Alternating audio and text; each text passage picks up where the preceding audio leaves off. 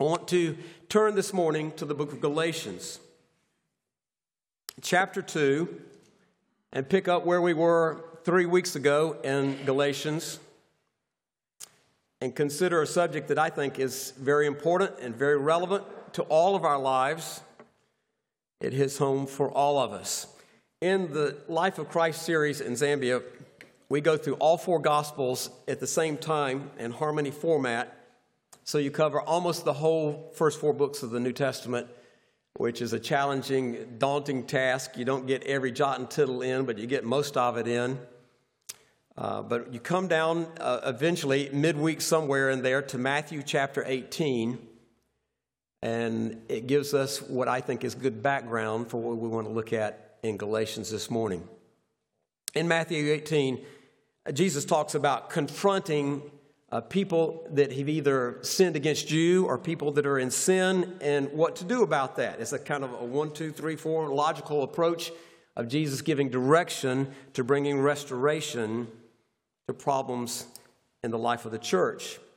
If someone is trapped in significant sin patterns that can and do spiritually defeat that individual, or that can and do physically or spiritually harm others, or that can spread through the life of other people, or that defeat the testimony of the church. When those kind of things are going on, then Jesus said, no less a source than Jesus said, go quietly one-on-one to that person and address the issue.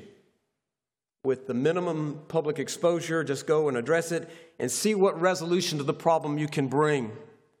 If there's no repentant response, Jesus said, take 1 or 2 witnesses with you. 1, 2, 3, 4 people. Go as a small group and address the same issue with the hope that that individual will then be repentant and responsive. Jesus said if there's no clear repentance at that point, you take the matter before the church, which might be just the leadership of the church or the whole church community, but you address the issue as a church because this person is in significant sin and unrepentant. If the person will not listen, Jesus says after collective encouragement and confrontation by the church, if that person will not listen, Jesus says, let him be to you as a, quote, this is Jesus' words, a Gentile or a tax collector. A Gentile just meant a non-Jew. Jesus is all about reaching Gentiles, of course, through the Great Commission. But in that language, in that context, it means unbelievers. Let that person be to you as an unresponsive unbeliever or a tax collector, which was the worst thing a man could be in that culture in that day. So he says, if there's no response, you do that. You distance yourself as a church. Not conclusively, but you do that. Now, there are 3 purposes, I think, for Jesus' instruction. And he doesn't spell those out for us, but I think this is where he's going with that. First of all, there is the duty of the church and the opportunity of the Christian community to restore that individual. That's the first goal. When the church addresses somebody that's got a problem, it's not to be hypocritical or condemning or self-righteous. It's to restore the individual. And that's Jesus' first goal of his instructions in Matthew 18. Secondly, it stops the spread of acceptance or participation in that same activity by other church members. If it's not addressed, other people in the church grow comfortable with that and they begin to live that out in their own experience or at least condone. Thirdly, Jesus' directives in Matthew 18 guard the testimony of the church and the cause of Christ in their witness outside the church. The world is watching the church to find out what Jesus is about. And so our testimony must be clear and consistent and God-honoring. Well, that's Matthew 18, and you can study that further on your own, and we've covered that in here many times. But let's let that serve as backdrop to what we see in Galatians chapter 2, beginning in verse 11. It's a strange passage. Some people have really struggled with what happens here and try to explain it away, but it's pretty obvious to me what goes on. It says, now when Cephas, that's another name for Peter or Simon Peter, there's no doubt about that, I don't think. It really comes from the Aramaic Kepha. If you watch the Passion of the Christ movie, Jesus and others are calling out to Peter. Instead of saying Peter or Petros or using the Greek or English, they will call out Kepha, and that's what we translate into English as Cephas. And Cephas came down to Antioch, the third largest, busiest city of the Roman world, a very international city that shows up in the book of Acts, and lots of Baptist churches are named for it. It says, when Cephas came to Antioch, I opposed him to his face because he stood condemned. Now, this is a shocking scenario in which you have the Apostle Paul confronting the Apostle Peter publicly about something going on in Peter's life. Wow. Paul, couldn't you have done that privately? And I think there's a reason why he did it exactly the way he did. Was Paul wrong? No, I think Paul was right. I think Paul was living out in first century church life what Jesus was talking about in Matthew 18. But when Cephas or Simon Peter comes down to Antioch, you're really going north, but it's downhill. So he comes to Antioch, to this growing, emerging, exciting church. The church at Jerusalem had had its glory days of Pentecost, but the real momentum that would carry the gospel to the world would come through Antioch with these internationals that think internationally. Paul says, I opposed him, really, literally, according to face, or in his face. I didn't talk about him, I talked to him. I was not obscure or unclear. I talked directly to him about the issue because he had a pattern that was not commendable. It was condemnable. For prior to the coming of certain men from James, James is the half-brother of Jesus who's back up at Jerusalem. And James, you see in the book of Acts, becomes the pastor of the mother church at Jerusalem. In Acts 15, he's the presiding elder and the senior pastor of the church there, and the apostles come before him and give testimony. Prior to the coming of certain men from James, and I don't think that they came with messages from James, or what they do here is a reflection of the theology of James, or James would have spoken about that in the book of Acts, and he doesn't, or in his letter, and he doesn't. It just means they came down from James's church back at Jerusalem. He, that is Peter, Cephas, used to eat with the Gentiles, the non-Jewish believers that have come to the community of Christ at Antioch.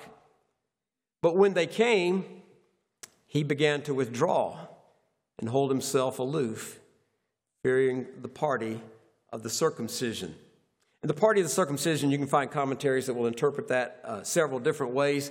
Basically, the long and the short of it is these are people, I think, that are Christians, or at least professing Christians, who are trying to require all Christians to become good Jews before they become good Christians. And so they have Pharisaically, like the Pharisees of Jesus' day, they've imposed a whole group of rules and activities and actions that one must participate in before they become Christians. So here come these circumcision party Pharisaic Christians from Jerusalem down to Antioch, the buzzing international church with all the people from all the cultures blended in there together. And Paul says, I confronted him. I had to, because before they showed up, Peter enjoyed good fellowship with everybody that was there without problem. He enjoyed the people of all the cultures. Peter had been led by the Holy Spirit to go to Caesarea and witness to Roman soldiers from the Gentile world. And he had been instructed directly by God, don't call unclean anything that I call clean. And by that meant God meant Gentile folk that needed to be reached with the gospel. And Peter had all that in his head. But something happens when the Jerusalemites show up at Antioch, and he just instinctively does what all of us have done probably at some point in time. He begins to modify his behavior in regards to the Gentile Christians on the basis of the presence of the Jewish Christians from Jerusalem. He's gone from being uninhibited and excited about what's going on at Antioch to now he's backing off and he's reserved. And so there's a mixed signal coming from Peter's life. One of my favorite people that I've never met is Simon Peter. I can't wait to meet Peter someday. What a great man in the Bible. I don't think he was the first pope, with all respect to our Catholic friends, but he was a great church leader, built the early church in many ways, greatly used of God, and in some ways he was Jesus' best friend. So I have the highest respect. But somehow, just like we do sometimes, he begins to make some bad choices or act a little inconsistently. Doesn't sound like an infallible pope, does it? It just sounds like a human being who, as Paul says to the Romans, sins and comes short of the glory of God. And so Paul speaks as one sinner to another and says, Peter, what you're doing isn't making sense. These guys have come from Jerusalem and you've changed since they've gotten here, because you used to love these folks from North Africa and South Europe and Asia, and they've all come in here to the international city, and you used to love those people and sit down beside them at the table and share meals and conversation, and it just came naturally to you. Now, what's changed? Why is your behavior modified? I want to suggest to you again and emphasize, I think Paul is doing exactly what Jesus directed the church to do. And he's confronting Peter about that because, first of all, he wants to restore Peter to Peter's glory, to the fullness of what Simon Peter can be. Simon Peter is going to be, if not the greatest, in a tie with Paul and John for the greatest church leader of the first century. He's going to write in the New Testament. He's going to be an inspiration to lots and lots of us for 2,000 years. And so Paul, knowing that and caring about Peter, there's no adversarial relationship between them, whatever. But caring about Peter, he wants to see Simon Peter be all that God wants Peter to be. And so he confronts him to restore him to that cutting-edge missionary spirit that Peter had. Secondly, he doesn't want it to spread. We're going to see how it spreads in a moment. And Paul is concerned that Peter's choices now, in the presence of the Pharisaic believers, that it's going to become contagious, and other people are going to start acting like Peter, and they do, and Paul can see it happening. And then, of course, Paul is concerned for the testimony of the church to the international community that's coming to the church, and to the international community that's out there beyond the church. What are these folks going to think if they see Simon Peter, Cephas, not aggressively, deliberately caring about them as individuals and as a group? So he says, fearing the party of the circumcision, he acts that way. Fearing. God forbid that we would make big choices in life about ministry and family life and church life and business, that we would make big decisions on the basis of fearing what other people think to the neglect of what God thinks. And if you want to pound something into the heads of your children and your grandchildren, get that in their head. Fear God. And don't worry about peer pressure, because peer pressure will ruin your life. And probably everybody in the room has sampled that somewhere along the trail of life to some degree. And some of you may be wrestling with that today. Several weeks ago when I was here, I mentioned on a Sunday night that there are advantages to getting on along the trail of life, because you reach a point where you don't care as much anymore about what people think. You care increasingly about what God thinks. Paul is just consumed with the will of God and glorifying God, and he said, Peter, you're better than that. And you will be better than that. And you're going to go on to reach the world. And he would go for Antioch and eventually to Rome and die as a Christian martyr, a glorious death. And Paul is concerned with restoring Peter to being his very best. It says the rest of the Jews joined in the hypocrisy. You've heard word studies about hypocrisy. The word hypocrite is an actor. It's when you act like you're a Christian, but on the inside something's not right. And he says even some of the other Jews or Jewish believers at Antioch joined him in that hypocrisy. So where you had people, they're all eating together and enjoying Christian fellowship, and And now you got the internationals over here and the Jewish Christians over here, and they begin to eat at separate tables. You can go to Africa today on a trip like I just went on, and if you're not deliberate, you can find yourself sitting and talking to Americans to the exclusion of the Africans that you've gone over there to minister to. It just is a thing that happens. It's almost instinctive. And so the Jewish Christians are in this corner of the fellowship hall, and the internationals are in this corner of the fellowship hall. And Paul is saying, yikes, there's one church, and we got to be better than that and rise above it. He says the Jews joined in the hypocrisy with the result that even Barnabas was carried away by their hypocrisy. Even Barnabas. No wonder Paul was upset. By the time this is written, Barnabas has already gone on missionary journeys with Paul. They have gone into tough territory and been stoned and beaten and gone through incredible experiences to reach not just Jews that happen to be in those places, but to reach the nations with the gospel. He says this little pattern, this little tendency, this little veering to the right, even Barnabas started acting like that. Even Barnabas, his name means son of encouragement. He was a blessing to people of all kind of backgrounds, and even he is influenced by what Paul sees going on in Peter's life. But when I saw that they were not straightforward about the truth of the gospel, I said to Cephas, in the presence of all, Paul maybe is jumping over some steps, but he goes right to the top and makes it a church-wide issue. He says, all right, church, let's talk about this. Let's get it out on the table. Let's deal with it. Let's be honest with each other about all this. And then Paul says, if you, being a Jew, live like the Gentiles and not like the Jews, that describes Peter's life before the people came down from Jerusalem.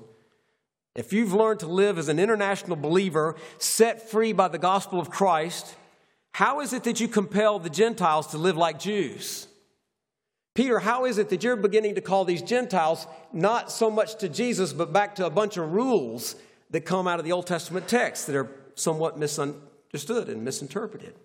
How is it that you're imposing this on them when a few days ago you were set free in Jesus by the gospel? How are you now compelling these Gentiles to modify who they are? Now, we're not talking about sin problems, we're talking cultural issues. How is it you're compelling these Gentiles to become Jews so they can become Christians? Paul's saying, and he's right, Paul is absolutely right, it doesn't make sense. It's inconsistent. And then he begins, and it's another whole subject, and you could transition here, and next Sunday we'll pick this up, so we'll just address it very briefly this morning.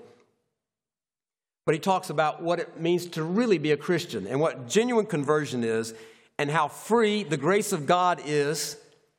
And when the grace of God liberates somebody from their past into Christ, into the cause of Christ, they don't need to carry around a lot of Jewish baggage or Georgia baggage, American baggage, or anything else. They are free in Christ. Paul says, we are Jews by nature. That's how we were born. That's who we were. Paul was. He was Saul of Tarsus with a very Jewish background. Peter was, of course, Jewish, Galilean fisherman by background.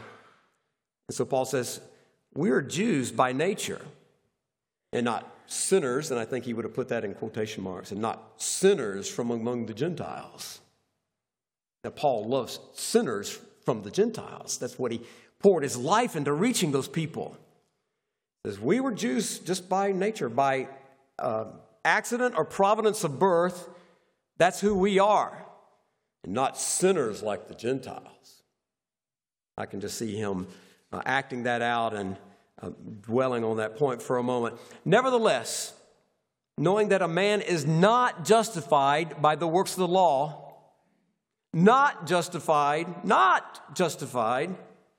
by the works of the law, by law-keeping, by rule-keeping, but through faith in Christ Jesus. Paul should have said, through faith alone in Christ Jesus, even we have believed in Christ Jesus, so that we may be justified by faith in Christ and not by the works of the law. Since by the works of the law, no flesh will be justified. What does Paul mean? For some, maybe that's obvious to you. He just says, you're not going to make it to heaven by rule keeping. None of you. Jerusalemites, Antioch crowd, Georgians in the 21st century, nobody's going to get to heaven by keeping the rules. It doesn't work, Paul says. He pours out in his preaching in the book of Acts, and it's all woven into the fabric of his epistles in the New Testament. Nobody gets to heaven by rule keeping. We are justified by faith in Christ, and that alone, and only Christ can transform us. And he does not do that because we've merited enough favor, we've checked enough boxes, or gone enough places, or given enough. He does that in his mercy. We are justified because of our faith in Christ alone, and not, he says, by the works of the law. Come on, Peter. Don't revert back to some bogus theology that teaches, maybe inadvertently or indirectly, but teaches people that they got to get back into the rule business or they're not going to make it. You need to rise up and go into the streets of Antioch and into the streets of the uttermost parts of the earth and teach people that they are saved. If they are saved, they're saved strictly by the grace of God through the finished work of the cross of Jesus Christ. Man, you can just see Paul in Peter's face with the church listening. I would imagine that you could have heard a pin drop at Antioch while this was going on. This is the two biggest names in Christendom, except maybe for John, and he's not there. But two of the most famous Christians that ever lived, and they're having this public showdown, mostly Paul speaking. Peter's just standing there listening, and I think falling under conviction. But if, while seeking to be justified in Christ, we ourselves have also been found sinners, is Christ then a minister of sin? Come on, Peter, think it through. Think it through logically. If we say you're saved by grace through faith in Christ alone, and then we revert back to something else, then does that make Christ a minister of the sin? Or what's going on with that, Peter? Explain it. Is Christ a minister of sin? Is Christ responsible for our sin problem? And he uses this phrase that Paul likes, me genoito, which translates, let it never be. May it never be. We would say maybe in English, God forbid. Christ is never a minister of sin. He's a minister to sinners, but he's never a conveyor or a passer on of sin. Not out of his purity. Paul says, may it never be. No. We're not going there. For if I rebuild what I have once destroyed, I prove myself to be a transgressor. For through the law, I died to the law so that I might live to God. Paul's concerned that Peter and others will go back, having been set free in Christ, they'll go back and start to rebuild an Old Testament rules-oriented faith. Even the Old Testament in its true spirit didn't do that. But they'll go back to some Pharisaic version of Old Testament theology to the neglect of the grace of God in Jesus Christ. No. We died to that we might live to God. I have been, verse 20, I have been crucified with Christ. And it is no longer I who live, but Christ lives in me.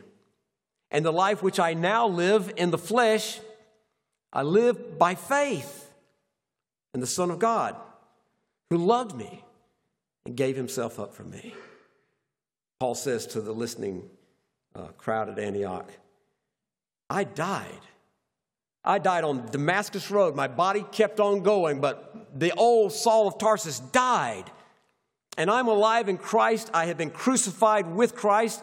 That means complete identification with Christ. And I no longer reside in the past, but Christ lives in me.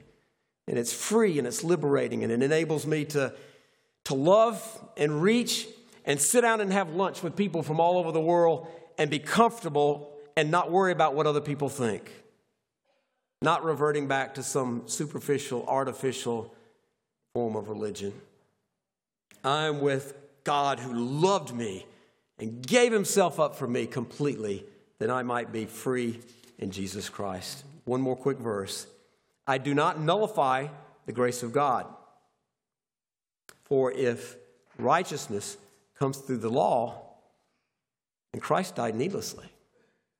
If we take the Christian faith and reduce it to a bunch of rules and do's and don'ts, and you got to get more things in the good column than the bad column, and weigh it out like some pagan Egyptian theology of the past, if you revert back to that, then Paul says Christ died needlessly. No point in the cross. You've got your own thing going, and you're just going to prove your own merit and your own self-righteousness. And we all know that that doesn't work. But Paul says, I do not nullify the grace of God. The Christian faith on any continent, if it's the real deal, it's the same thing everywhere, and it is amazing, and it's powerful, and it's glorious. And Paul says, let there be no counterfeits, and let nothing distract us or detract us from taking the gospel to the nations and all the people groups. And once they're in, if they receive Jesus, they receive the same Jesus that you did if you indeed really received Jesus. And immediately upon conversion, they're part of your family. And you're to love them as co-equals in Christ and build them up and enjoy their fellowship. And Paul laid down his life for that principle. And pleading with Peter, and Peter got it. Peter heard that, and Peter changed. He got it. Barnabas got it. And those men redirected their lives back where they were going with Christ before, and they changed the world, and we're here today because Peter got it, and Barnabas got it. And Paul would not back down. We're part of an international community. You can call it the American church if you want to, but it's the church around the world. And when you leave this world and you go to the next, you'll find a lot of Georgians and Americans missing.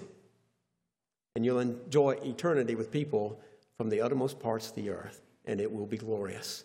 Because salvation is not about your works. It's about the grace of God through the finished work of the cross. Bow with me.